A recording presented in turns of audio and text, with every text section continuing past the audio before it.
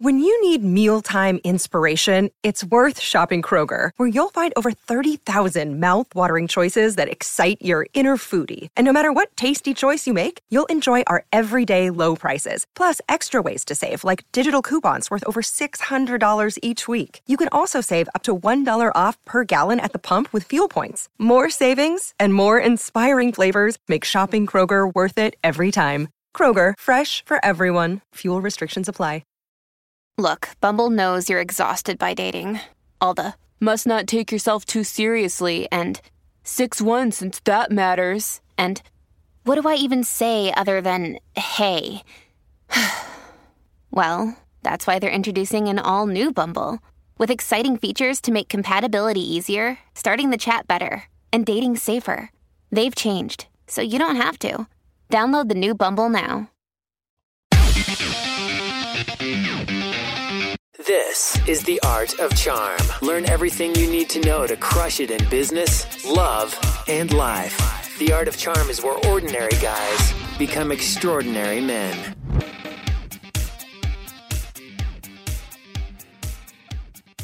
Welcome to The Art of Charm. I'm Jordan Harbinger. The Art of Charm brings together the best coaches in the industry to teach you guys how to crush it in life, love, and at work.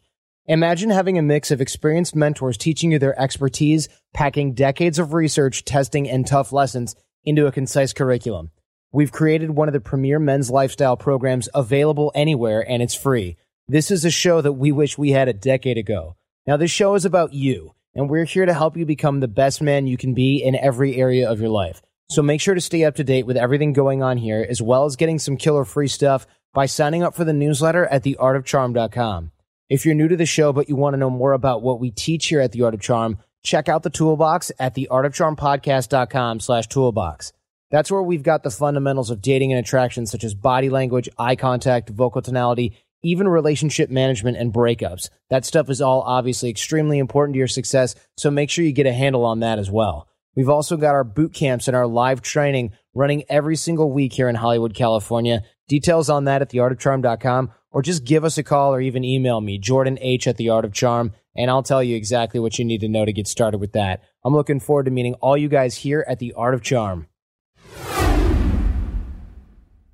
Today we're talking with Tom Corley, author of Rich Kids. You might recognize him from Rich Habits. We did a show on that earlier. We're going to talk about how to teach our kids to be successful both financially and in terms of course, happiness, and how to turn on something called the genius gene and actually raise your IQ. This isn't hyperbole. It's actually scientifically possible, and we're going to talk about that. Of course, the link between happiness, success, and having a main purpose in life, and 4 traits that are automatically created by having a main purpose in life, and naturally a process in helping your child find that purpose. It might be simple, but it is very important at the same time. And of course, we're going to talk about forced focus versus unforced focus, teaching kids etiquette with eating and dress, as well as how to introduce themselves. This is more of a parenting episode, as you guys can see, and teaching kids the mindset that will put them in the top 5% of society as adults. There's a lot here, especially if you have kids. And honestly, as adults, I think a lot of us could use a refresher on this stuff as well. So give this to a friend with some kids if you don't have any of your own, and enjoy this one with Tom Corley. All right, back with Tom Corley. You guys heard him on Rich Habits as well. Rarely do I have a guest on twice, let alone in a short time span. But 1, it was the timeliness of the book. But 2, I liked the Rich Habits as applied to kids, which is, of course, your new book, Rich Kids. I like that because, 1, I think adults don't have these habits. 2, habits that adults have are largely born in childhood. And 3, a lot of people listening to the show are parents, and they want to teach their kids a lot of the skills they learn at The Art of Charm. And why not take it from somebody who's actually doing that and wrote a book about doing that? So tell us what the book is about, because it's not just charming kids, it's rich kids. What are you teaching people to teach their kids? Yeah, well, the whole purpose behind writing Rich Kids was to really create a template for allowing parents, teachers, grandparents to mentor these kids. It's really a book about mentoring. It's a book that teaches strategies that I uncovered, tips, some tools that I created as a result of my research to give parents sort of a leg up on helping them uncover really their genius. The kids have this incredible ability to learn, And it's really a great time to teach kids these skills, these strategies, the habits while they're young, because kids by and large have far more brain space, far more neurons than adults. And the best time to teach them this stuff is when they're young. Huh. Okay. Well, that of course makes sense. I didn't know kids had more neurons. I just thought they were less distracted by things like stress, etc. Of course that's true as well. So first thing in the book, helping children find their main purpose in life. I get email all the time from people who are like, help me find what I want to do, which is, come on. A ridiculously difficult question for anybody to answer, let alone a stranger on the internet. But you've outlined a link between happiness, success, and having a purpose. We all know that having money isn't it. $1 million suicidal depressed millionaires are cliche in every society. And happiness, of course, not necessarily linked to rich people exclusively. And having purpose, largely linked to happiness in many cases, especially if you hang out with a lot of these internet marketer guys. They'll tell you that's all you need. So tell us about the link between happiness, success, and a main purpose, and how we can teach our kids that I don't have main purpose in life. It sounds like a really tall order, and it's only one of the things you cover in the book. So right, right. Let's tackle that one first and see if we have time for the rest. Sure. Well, one of the things that is unique about us is that we're all genetically predisposed to be goal oriented. You've heard it before. We're goal seeking mechanisms. When we pursue a goal or a main purpose or some life dream, what happens physiologically is there are new neurons that start firing up with one another, creates new neural pathways, new axons, dendrites, synapses, all these things going on in the brain. And the brain likes this, so it releases certain neurochemicals, neurotransmitters, and it kind of gives us a pleasure or a sense of happiness when we learn something new while we're pursuing a goal. So getting our kids involved in goal setting is important because it helps grow their brains. It helps create happiness in their lives. Parents help their kids pursue goals. They're actually doing something that I call turning on the genius gene, Jordan. We all have the capacity for genius, all of us, except, people that have some disabilities. What do you mean by genius? Because obviously IQ level, I'm sure you can raise your IQ, but probably not from 90 to 160, right? I mean, I don't know. During your lifetime, you can increase your IQ between 20 and 25 points. It all comes down to what your activities, what you engage in. Your IQ is not fixed. They now, this is the last 10 years of neuroscience has come around, and they realize that your IQ is not something that's fixed at birth. It grows and it increases and it expands. Your intelligence expands. Your brain actually increases in density during your lifetime by increasing the number of synapses that comes about from learning new knowledge, learning new skills. There's a lot going on in the brain. The physiology of the brain is really kind of cool. And one of the things that goals do is it turns on something called the reticular activating system. And it's called RAS for short. It acts like a filter. It blocks out almost all sensory input. Because if it didn't, we'd go into overload. So is that the thing where it's like, all right, look at everything in the room that's red, and then you close your eyes, and they're like, all right, what did you see that was blue? And you can't think of anything, even though like half the room is blue. Yeah, it's something like that. It's being tuned in to certain sensory input. Like a better example, one that I love, is imagine, Jordan, you're in the middle of an airport, and there's thousands of people, and they're all talking, and it's just white noise, Then somebody says, hey, Jordan, and you immediately turn around. Well, that's the RAS at work. It's filtering out all that white noise, but it's tuned in to your name. The same thing happens with goals. When you set a goal, the RAS is turned on specifically to obtain information about that goal. And it's really how the law of attraction actually works. The law of attraction is all about the reticular activating system. It turns it on, and then it's you're not finding new opportunities. You're tuned in to new opportunities. That's how the law of attraction and the reticular activating system work. There's another thing I wanted to talk about too, is when you get your kids to pursue a goal or main purpose or something in life, it creates or it introduces them to a new type of focus that I call unforced focus. And it's the most powerful type of focus that you can have. It just occurs when we pursue something that we're passionate about. It allows us to learn at an accelerated rate because we can engage in an activity for an elongated period of time. Einstein had it, Steve Jobs had it, Warren Buffett had it. And people with this unforced focus, they can work on something with laser beam attention almost endlessly, just stopping to eat, sleep, and to relieve themselves. So when you are helping your kids to pursue a goal, you're doing all sorts of things inside the brain, and you're creating this unforced focus that enables them to learn at an accelerated rate. So it's pretty cool. The other thing it does is it triggers what I call a couple of success traits: passion, persistence, focus, and patience. Those things can't be forced. They just have to kind of be a byproduct of you engaging in some type of goal setting or pursuing a main purpose in life. The importance of pursuing goals and of helping your kids find a main purpose in life. As a parent, it's probably the most important function in terms of being a mentor to your kids that you can engage in.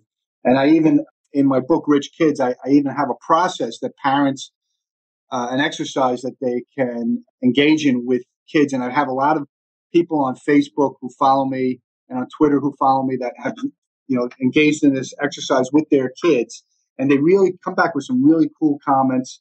And if you want, I can talk about that process. Sure. I mean, well, first of all, I'm learning Chinese. Is my IQ going up? Am I triggering the genius gene, or am I too old? Yeah, when you learn a new language, by the way, learning a new language, the optimal time is between the age of 1 and 10.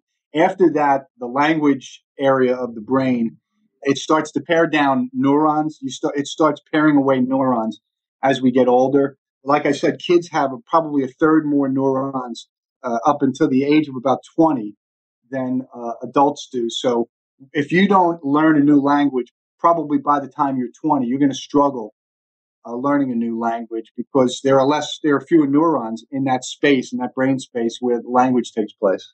Huh. I heard that science wasn't necessarily that good and that adults learn language as good or better than kids. So I guess the jury is maybe still out on that because I've talked to some language specialists that have said actually the opposite of that, and that adults learn languages better because they have context and things like that. Maybe it's not as quick, but I'm not sure about that either. I don't know. Well, I'm deep into the research on brain research, and I just finished about 4 books on neurogenesis and neuroplasticity, and they're recent books, and they all say the same thing. They're saying that what happens is as you get older, your brain pares down.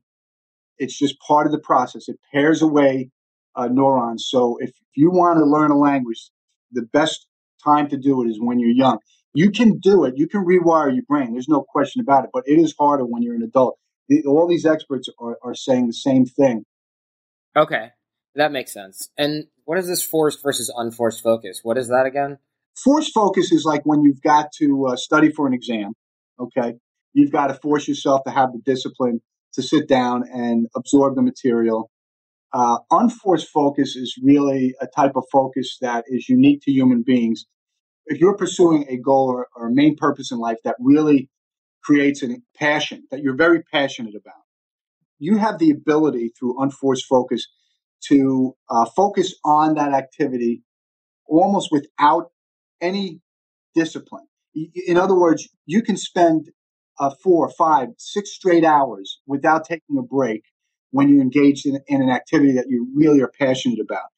It seems to be a hallmark of the wealthy people that I've studied in my research. They just have this incredible ability to focus for long periods of time. They're not forcing it.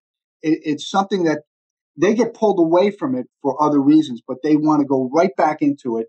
Things that interfere with it and disrupt it, it's something that bothers them. They want to get right back into the activity. And like I said, a lot of these successful people, Edison's probably the best example of it. Warren Buffett is to some extent. They could just spend 10 or 12 hours engaged in what they love to do, and they get irritated when they have to be pulled away from it. Yeah, no, that makes a lot of sense, actually. Okay. And one is better than the other because why?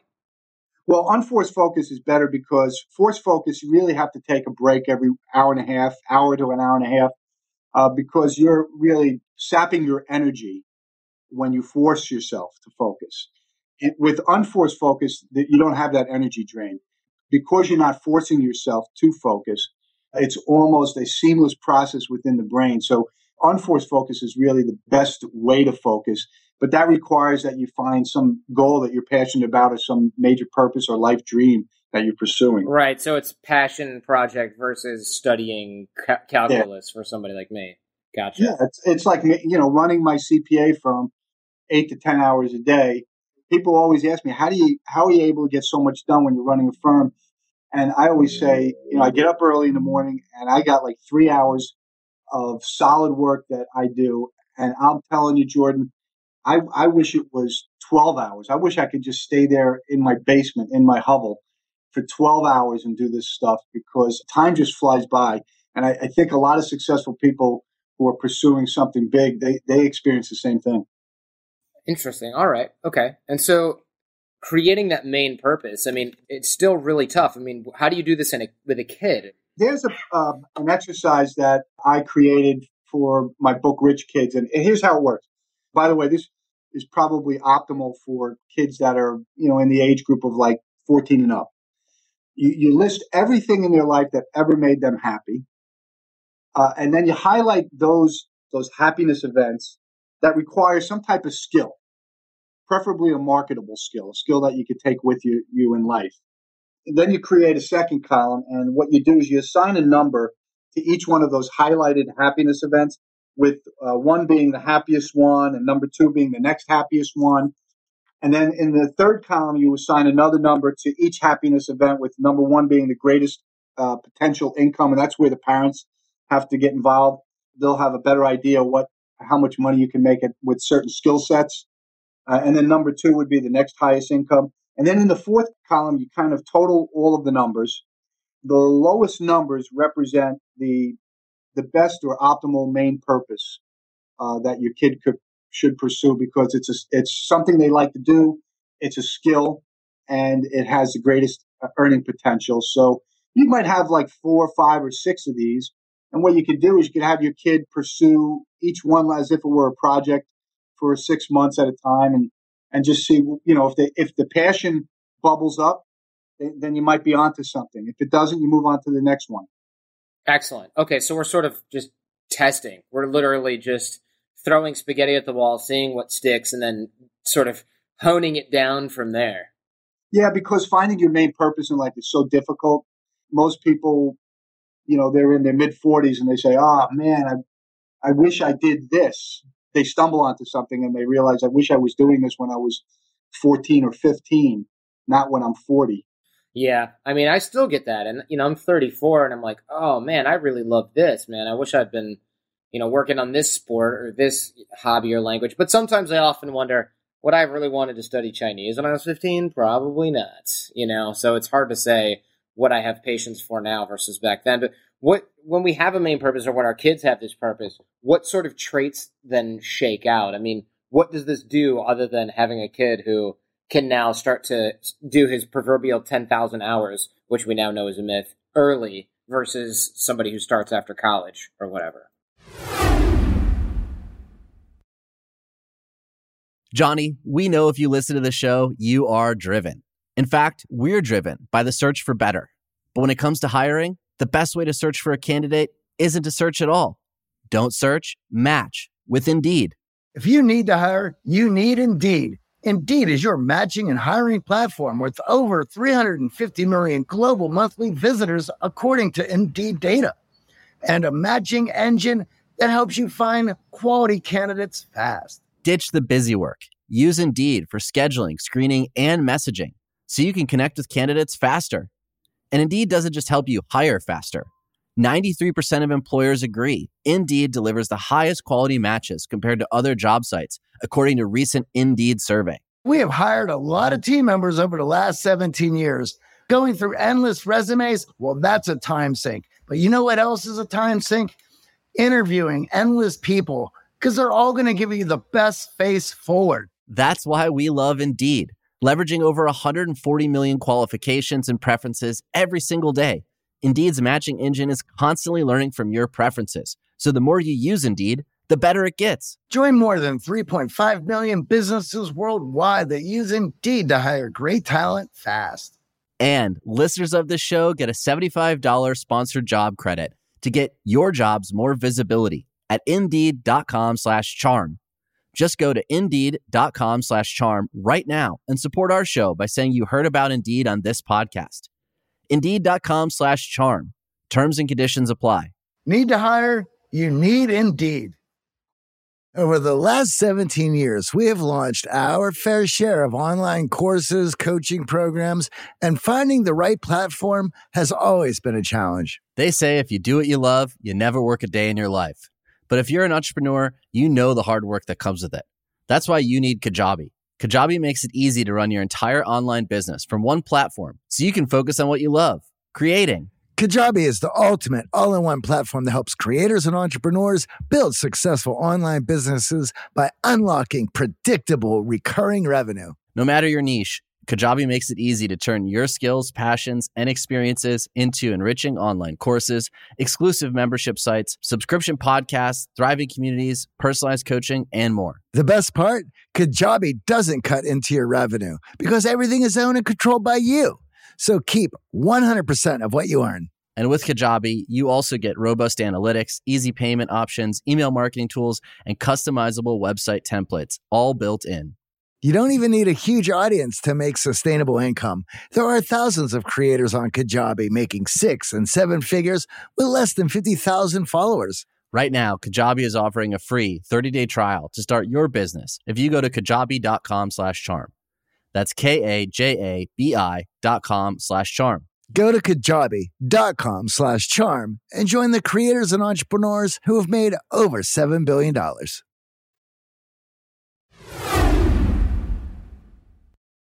Well, like you said, it gives them the ability to test the waters, to dip their toe in the waters while they're young.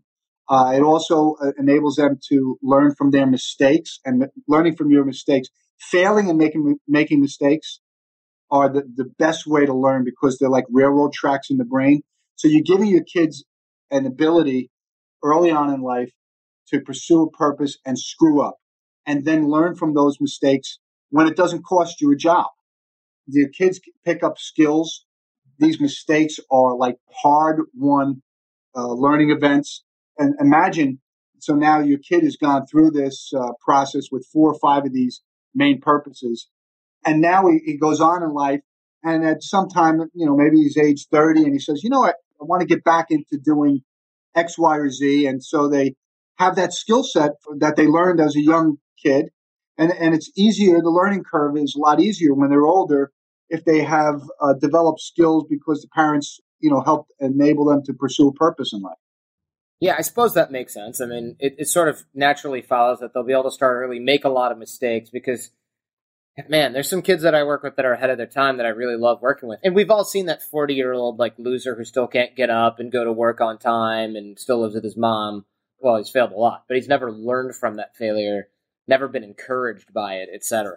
Right? Always had that protectiveness. So the sooner we get the kids doing that stuff for themselves, the sooner they can move towards mastery and the sooner they build resilience and, of course, just the basic sort of etiquette. We can talk about that later when dealing with other people, because that's another thing you see is people sending you resumes that are written like my dad texts. He doesn't want to type you, so he uses the letter. And I'm thinking, you're emailing me with that to ask for a job and your resume isn't spell checked? I mean, what's going on here? But it's not that the kid who sent that is some kind of idiot. I mean, that might be the case at some points, but they just don't know any better because it's the first time they've done it. And I bet you if I look at my old resume from 1998, before I had it checked by somebody who was smart and grown up, it probably looked the same way. What about etiquette? What about manners? I mean, do we teach kids that stuff? I remember my dad teaching me how to shake people's hands and things like that. And I know that a lot of little kids don't know how to do that now. Even teenagers don't seem, and adults for that matter, don't really seem to know how to do that. I've probably said this before, but I'll say it again. Parents are often the only shot any of us have at having a mentor in life. It's really up to the parents to teach these kids etiquette. You can't just hang it on the teachers. In my view, there's, I guess, about five types of etiquette that parents should be teaching their kids. There's communication etiquette, there's eating etiquette, there's dress etiquette, how to introduce yourself, that's an etiquette, and basic manners. These are all fundamental things that parents need to be teaching. And when it comes to communication, some of the things that parents should be teaching their kids is make sure that they teach their kids to look everyone in the eye. Don't stare at their eyes. 5 seconds is long enough. Then divert your stare to some other part of their face, and then move back. So you really want to just make them think that you're paying attention to what they're saying. And when you look in their eyes, that's a natural indicator that people are paying attention to you. Not every thought that comes into your head should come out of your mouth. You have to teach kids that they've got to vet their thoughts, because when you just say what's on your mind, you can damage relationships and hurt feelings. And I found in my research that wealthy people, they vet all their thoughts. They don't, contrary to what Jack Welch seems to believe, which is he's a big believer in saying what's on your mind. I don't believe that if you say what's on your mind, these wealthy people, they know that they're going to damage relationships, and they know these relationships are helping them create some of their wealth, so they're not going to do that. Some thoughts are just not appropriate. They shouldn't come out of your mouth. They're just not the right thoughts to come out of your mouth. And never criticize, condemn, and don't complain about anyone to anybody. If I'm complaining to you, Jordan, I guarantee you, in the back of your mind, subconsciously at least, you're thinking, well, wow, if Tom's complaining about this person, I wonder if he's going to complain about me or criticize me. I mean, that's the subconscious thing that goes on. So you don't want to put that bug in people's heads that you talk about them in a negative way. You don't want to gossip. Gossip is bad for the most part. It's negative, and that damages relationships. And you want to gather as much information on your relationships as you can. This helps when you communicate, because you know more about your relationship. It's all about focusing on the other person. You want to make hello calls, happy birthday call, life event calls. I think we talked about that in the last session. Yeah. And it's funny you should mention don't say what's on your mind, because my sort of picture of a little kid, it's great they don't have that social filter. But what's bad is sometimes that social filter, or that lack thereof, it starts out with them when they're really little, walking up to somebody and saying something like, "Why are you so fat?" or something like that. And it's like, it's cute because you're 4, but if you're doing that when you're 9 and 10, it's like, what's wrong with this kid? What's wrong with this kid's parents? Yeah, maybe you can relate to this, Jordan, because I sure can. When I was in high school, some of the biggest jerks that I now see are some of the nicest people. And I'll tell you, what they learned was they can't be a jerk and keep a job. They learned that they've got to, be careful how they manage their relationships, what they say. Early on in school, you might be able to get away with it. But when you get out into the real world has a quick way of disposing with people like that. And they don't get the promotions. They don't get the plush jobs. They get held back in life. So, it's in the best interest of parents to teach their kids how to communicate and build relationships in a positive way, because when they, at some point, no matter how much the parents enable the kids, at some point in time, those kids are going to be on their own as adults. If the parents didn't prepare them properly, they're going to struggle in life. They're going to eke out a living, and they're going to be unhappy. Yeah, it's really true. I haven't kept in touch with a lot of people from high school or college, but it's really funny because even guys that made it through good universities just by virtue of going to good schools, maybe having good study habits, if they had parents that babied them, or they got away with kind of being a little bit of a jerk because they were really good at sports and they had okay grades, once they got into the workplace, it was like, guess what? Your boss is a nerd, not the other kids in your class deciding who gets to go to the party or do this. You can fool your professors here and there, but when you have a close relationship with people that you work with, your boss, your coworkers, if they don't like you, you're in deep shit, period. And there's nothing you can do about it. If you've blown it the first 90 days of your job and everybody thinks you're a dick and you try to fix it later, it's going to be really hard, if not impossible. And my girlfriend worked with this complete knucklehead at her accounting firm. and they bent over backwards to accommodate him, and he tried to file workers' comp, and everybody didn't like him, and he was arrogant. You know, he wore shorts to work, and he got yelled at, and he would mumble things under his breath. Well, he finally got fired, and he said, oh, I need a recommendation for this other job. And Jenny's like, I can't give this guy a recommendation. He's a Yahoo. And I said, you can say that you're happy to speak to anybody by phone, you know, because you can't give this person a recommendation that's written, et cetera, et cetera. So first tell him you don't know well enough, blah, blah, blah, you're new in the office. And then second, if he insists, tell him you're willing to speak to people by phone. And then when they call, you can say, listen, you know, this guy, I can't say anything good about this guy. So that at least you don't have something that can be forwarded to him or accidentally BCC'd. But nobody likes him, and now he's in trouble. He's gotten fired after 90 days plus on the job, and he can't even get a recommendation from his coworker because everyone hated him. Yeah, well, you know, that's a perfect example. When parents fall down on the job, then the kids are forced as adults to learn these fundamentals of relationship building and communication through the School of Hard Knocks. That guy's learning it through the School of Hard Knocks. And, you know, he may turn around and become, might be a fast learner and figure it out. He may not. You know, if you don't figure it out through the School of Hard Knocks, then you're going to just struggle in life. Yeah, I think a lot of times the School of Hard Knocks is too tough on people as well. And so if you get canned from your job at a movie theater when you're 15 for stealing candy or something like that, you realize there's consequences. It doesn't burn you later on. It doesn't hit your resume. Nobody's going to try to poison you. You're not in that industry, right? Nobody's poisoning the well.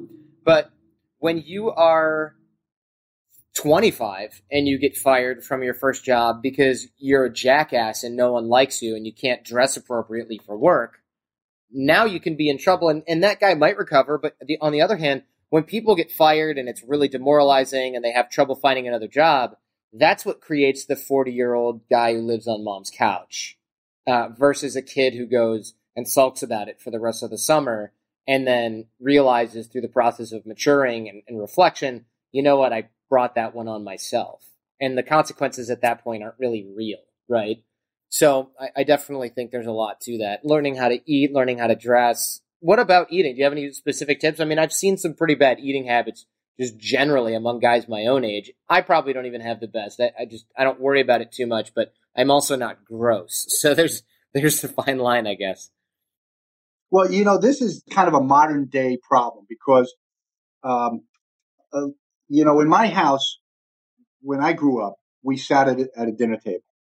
And I can tell you, when raising my kids, we tried to do that.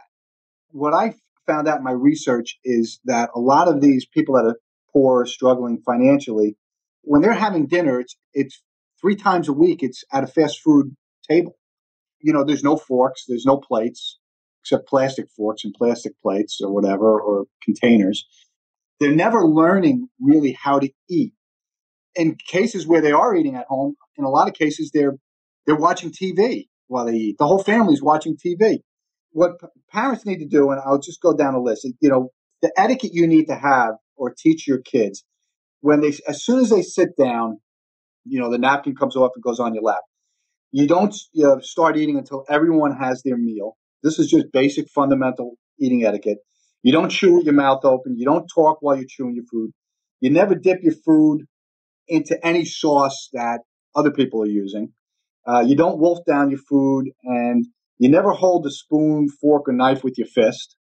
The outside fork is for salads, inside forks for your meal. Never make gestures using your utensils in your hands, and never reach for anything. You always ask someone to pass things like salt and pepper. Don't slouch, sit up. And after the meal, you know, have a toothpick or something like that and excuse yourself, go to the bathroom and clean out your teeth. It's funny because a lot of people listening go, of course everyone knows this stuff. I know this stuff. My kids know this stuff. Watch your kids eat next time because they might not even be thinking about it, and they certainly might not care how they eat around their parents. But here's the thing. You go, oh, well, when we get into a situation, he'll do it. No, you do it. Your habit tells you to do it. That's exactly right. You hit the nail on the head. You can't assume that because you know it, your kids have to know it. You have to turn it into a habit. It has to become a habit. And when the kids become adults and they're sitting at lunch for their job interview and they're not holding their fork with the fist and their napkin isn't sitting on the table, then you know you've accomplished something. You've created a habit for that kid. And Isn't it terrible that you can be really smart and really do well in school and college and get great references, and you get this job interview, and then you're sitting there and you don't know how to eat, and you don't get the job because somebody else who may not be as smart gets the job because they know how to eat. And, the boss or the interviewer knows, hey, that person's going to be sitting with some of our clients, some of our customers at dinner, and that'd be embarrassing. So they don't hire them. It is. It's such a bad way to lose a job, too. And for any sort of Wall Street interview, they always take you out to eat. And we used to be like, oh, it's cool. You get to go have this nice lunch. I didn't even think about it until I started working at the firm that it was a test. I was like, this is great. They're trying to wine you and dine you. No, they're trying to see if you eat like an a-hole, because you're going to be doing that with clients and, other people later on down the line, coworkers. You're going to be representing the firm. They want to see if you, get butter all over your face and eat steak with your hands. I mean, they want to see if you know what you're doing. And I've definitely made some dining mistakes and had people, and it was awful, say something like, hey, man, we like you otherwise, no big deal. I don't think anybody else noticed, but you did, stick your steak knife into the butter. And I was like, oh, my God, that's awful. I know better. But you know what? I didn't have to have it because I ate with my parents, and I ate at the dining hall in college where nobody gave a rat's ass, and so my habits were terrible. When I was first starting out, I got an interview with Arthur Anderson, which is no longer around. They were a big accounting firm, right? I remember I was sitting at the lunch, and whatever meal I had, I think it was a steak. It was a really fine restaurant. They really went to the nines on me, and I remember as soon as I got my meal, I started putting salt on my steak. I like salt on my steak, and the partner after lunch made a comment to one of the individuals that was the manager. They said, did you notice he put salt on the steak without even tasting it? And I thought that was the most bizarre comment. But then I thought, when I was doing my research, I thought about it, and I said, my gosh, that's just, you're going to a fancy restaurant where the food is meticulous. And I suppose that they might be a little pissed off that you're doing that. Another thing that just adults can learn that I didn't know, and I didn't make this mistake, but I saw somebody else do it. I went to a steak restaurant with a guy we later ended up firing from the Art of Charm. But we went to a steak restaurant, and we ordered steak, and I ordered mine rare because it's a nice place, and he ordered his medium rare because that's the way he liked it. And this beautiful, probably $40 McCormick and Schmick steak arrived at the table. We were celebrating something, and he asked the waiter for A1. The chef came out, or the sous chef came out, with a bottle of A1 and said, do you want the steak or do you want the sauce? Because if you want the sauce, you don't need this steak. And I remember being like, damn, that just happened, because normally a restaurant would never talk to the customer that way. But I think that they were already kind of like, what the hell is this? Because we were dressed, like we had just come from this event and stuff.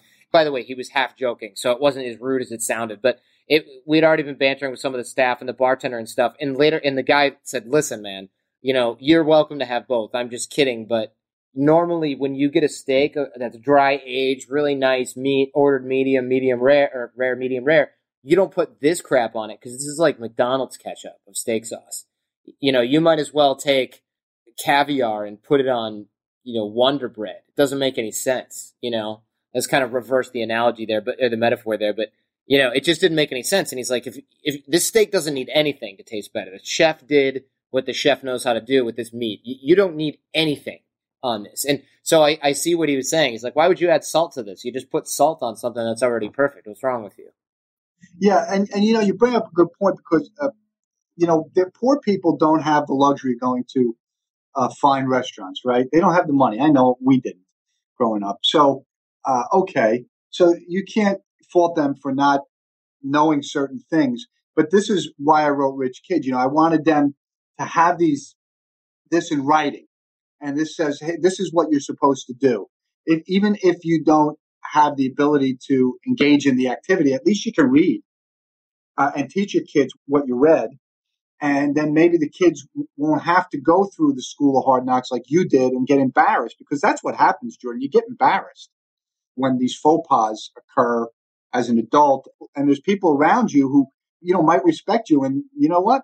They might not respect you as much because of that. And you don't need the debit to occur in your relationship capital. That's very, very true. Lennon and McCartney, Jagger and Richards, Watson and Crick, AJ and Johnny. What about the perfect duo when it comes to growing your business? Well, that's you and Shopify. That's right, Johnny. Shopify is the global commerce platform that helps you sell at every stage of your business. From the launch your online shop stage to the first real life store stage, all the way to the did we just hit 1 million orders stage? Shopify is there to help you grow. Whether you're selling your own fire merch or promoting your productivity programs, Shopify helps you sell everywhere. From their all-in-one e-commerce platform to their in-person POS system, wherever and whatever you're selling, Shopify's got you covered. Shopify helps you turn browsers into buyers with the internet's best converting checkout, up to 36% better compared to other leading commerce platforms. And sell more with less effort thanks to Shopify Magic, your AI-powered all-star. What I love about Shopify is no matter how big you want to grow, Shopify gives you everything you need to take control and take your business to the next level. In fact, Shopify powers 10% of all e-commerce in the U.S., and Shopify is the global force behind Allbirds, Rothy's, and Brooklinen, as well as millions of other entrepreneurs of every size across 175 countries. Plus, Shopify's award-winning help is there to support your success every step of the way, because businesses that grow with Shopify.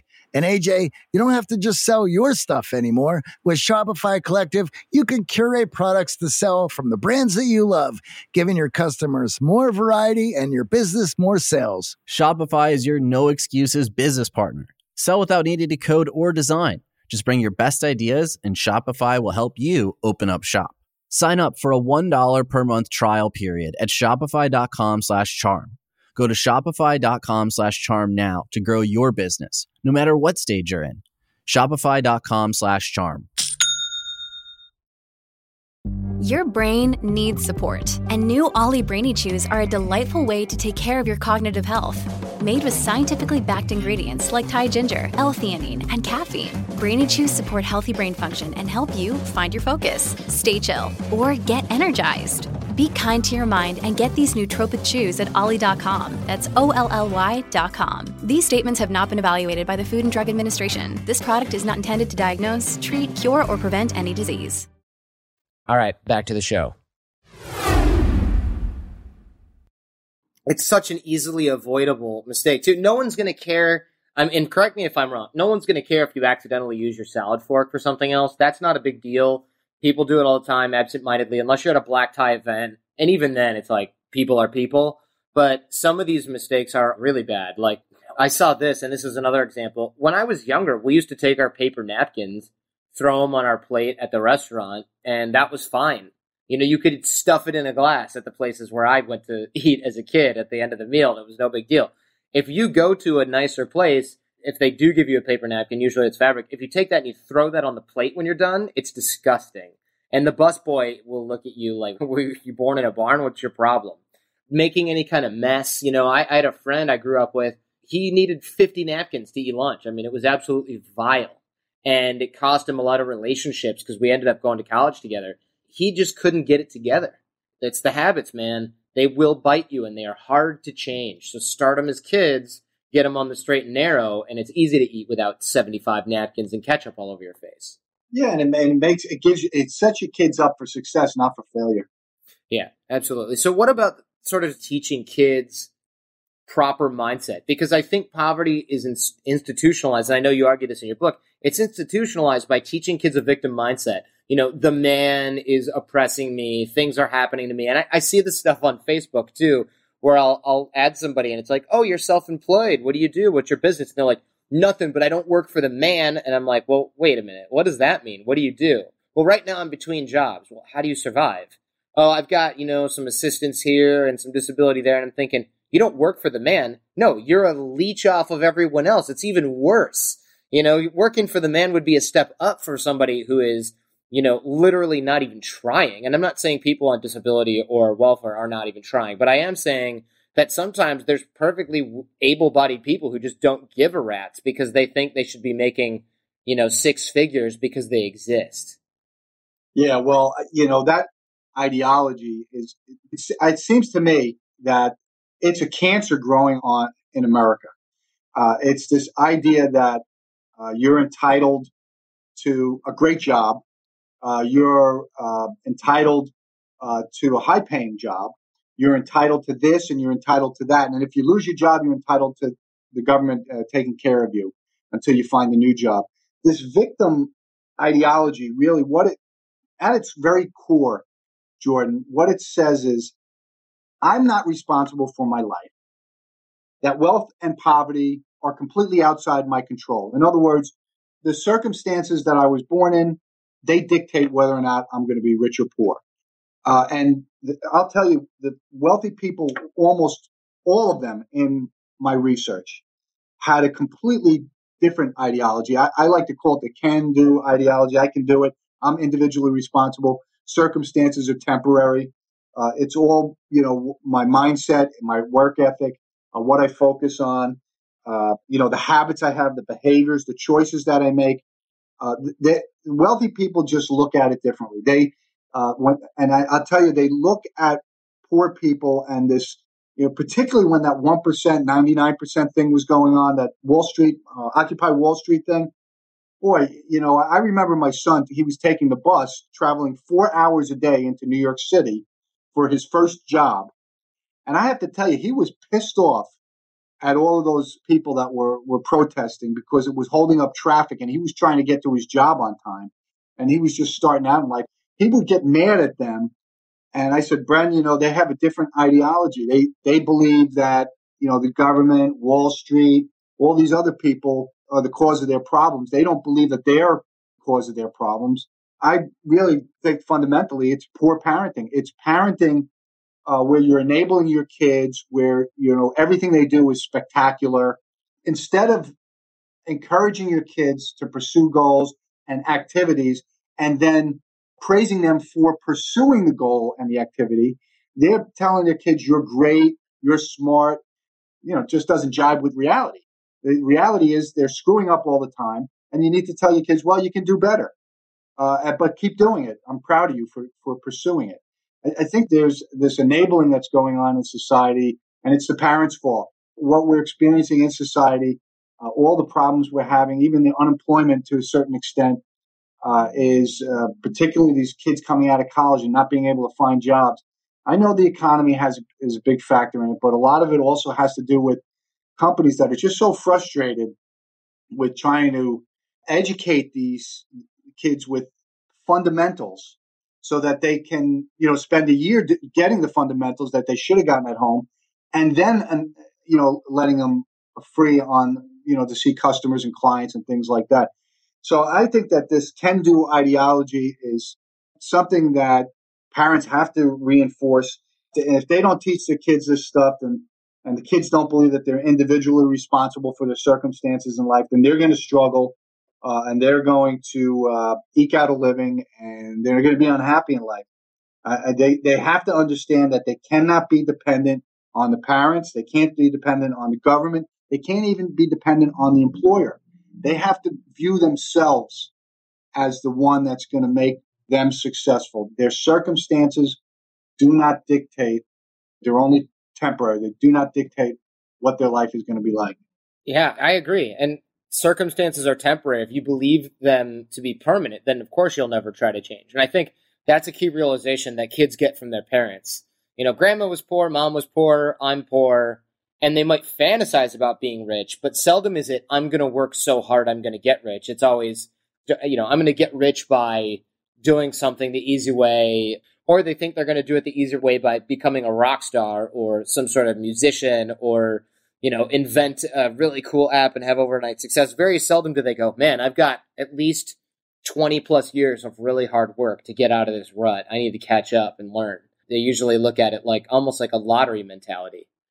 Yeah, and what they don't understand, and I guess they're not being taught this at home or in school, is that those creative breakthroughs, those new products that somebody comes out with, or a new service, or something you create that's unique, you have to develop the skill for that. And it takes the genius idea, the breakthrough, It usually only comes after years and years of toil and struggle and of developing the skill and really honing your craft. And then the genius breakthrough moment occurs. It doesn't happen just because you're a human being, you have a great idea. Ideas have no value. They're valueless. Ideas are a dime a dozen. What makes it the big difference between successful people and unsuccessful people who have ideas is that successful people pursue those ideas with a passion, and they fail and they make mistakes and then they tweak it and they come up with a new iteration. So the ideas really have very little value in society. Oh, that's so good to hear, because I get a lot of people emailing me ideas. You should do this. You should do that. You should do this. And I think, okay, cool. Are you going to do that for us?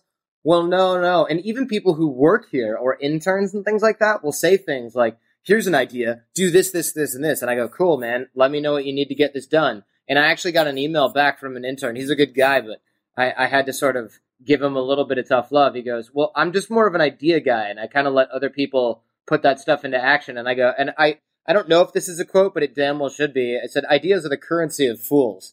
I don't care what your idea is. I hear great ideas every single day in the supermarket line at Whole Foods. I mean, there are homeless people outside my building right now that have probably had awesome ideas at one point, but it didn't get them anywhere because they didn't do shit with it. Yeah. Well, it's funny because I learned through really a startup that failed, but I also learned from the School of Hard Knocks that when I joined a bunch of nonprofits to try and help them and develop relationships and network and all of that happy stuff, whenever I came up with an idea, there were really some smart, successful people on the boards of these nonprofits. They would say, Tom, that's a great idea. When are you going to form the committee and get started? And so I learned to be very cautious about throwing out ideas because, if you're not the type of person who's going to execute on an idea, then keep your mouth shut. Yeah, I love that. It's so funny because I don't even want to hear your idea unless you're going to make it happen. Unless we're in a place, unless we're drinking and we're just talking about, wouldn't it be cool if, then you can talk about ideas that you're never going to do. It's funny because people have the bucket list, and sometimes my friends and I, we have the fuck it list, which is, here's a great idea I'm never going to do. I'm just talking about it because it's fun, but I have no intention of doing it. And so instead of the bucket list of things you're going to work to check off, you've got the other list of things that you're never going to do. It's just sort of it's a fun exercise, but we know we're just sort of emotionally, what do you even call that? You're just patting yourself on the back for having the idea, but you can't live your life like that. I remember, and this brings back when I was younger and I was just married, my father-in-law was very, very smart. My wife's father was very smart, and he was a voracious reader, and he was kind of like a little bit of critical of writers. And so he said, I just read this book, and I tell you, they don't know how to write. I could do a much better job. And I remember one time after hearing it about 100 times, I said to him, why don't you write a book then? And he looked at me like, he's throwing daggers at me. But it stuck with me. And I remember when I wrote Rich Habits, I remember someone said, because I was doing the research and I was doing the training. I had training sessions. And I was saying, I really should got to get this out there. And they said, well, what, instead of talking about it, why don't you do it? Write a book. I said, well, I never wrote a book before. What does that mean? So, the point is that just because you have an idea and then the fear gets to you, that's what really stops people from executing on ideas is the fear of failing. Sure. You got to overcome that fear. That's a poverty habit, and you got to get rid of that fear. The fear is a negative mindset. So I think a lot of these people who have these ideas, they don't execute them because they are just, wallowing in fear of failing. And that's something that parents need to teach their kids early on. Teach them how to fail, teach them to fail, and fail often. The more they fail as kids, the better off they'll be as adults. Thanks so much. This has been really great, and hopefully there's some kids out there who are going to get schooled because of it. If not some adults that need to learn which fork is a salad fork, etc., etc. It's never too late to teach yourself these habits, though. If you're feeling stagnant, and you don't know what to do, start honing this stuff, man. It's a really easy place to start because most of this is rote memorization followed by habit change based on things you do every day, introducing yourself to people, eating. Start at home. Your parents will think you're weird. If you're a young guy out there, your roommates will think you're weird. Who cares? The next people you have dinner with, doesn't matter. It's your life. It's your life. It's not your parents' life. Do it for yourself. Exactly. Thanks so much. And of course, we'll link to the book, Rich Kids, in the show notes, as well as to your website as well. So thank you so much. Thanks for having me on, Jordan. I appreciate it. All right, Tom.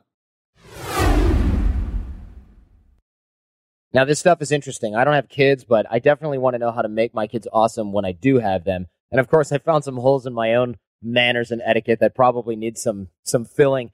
And I think it's interesting you can raise your IQ. And of course, the link between happiness, success, and purpose is really understated and undervalued by a lot of people. And we've seen it all over the place. I mean, people who have a purpose can be happy even if they're not making a ton of money. And we've also seen plenty of people who make tons of money and aren't happy either. Forced focus versus unforced focus, I'd never really thought about as a concept, but it makes perfect sense just from my own experience. And I'm sure you guys have seen the exact same thing when you're engaging in a hobby versus studying or your job. And of course, everybody wants to know the mindset that will help their kids get to the top 5% in society, because that is most of our main purpose in life, is raising some damn good kids. So I hope you guys enjoyed this episode, and we'll see you next time. Special thanks to you guys for listening. Show feedback and guest suggestions. We rely on you guys to help keep our finger on the pulse. So if you know someone who's a good fit for the show, let me know, JordanH@theartofcharm.com. And of course, boot camp details there as well. Go ahead and email or call me. Honestly, that's the best way to get in touch, and I'll give you everything you need to know about our programs here in LA. If you guys are listening, but you're not subscribed in iTunes or Stitcher, go ahead and make the change there, because getting your shows delivered free to your phone or computer while you sleep is the best way to make sure you don't miss anything.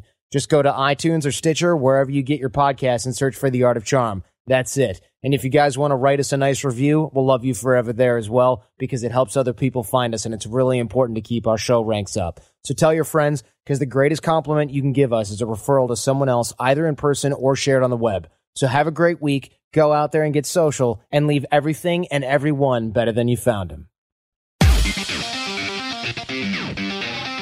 Thanks for listening to The Art of Charm. Get more confidence, relationship skills, life hacks, and everything for the extraordinary man at theartofcharmpodcast.com.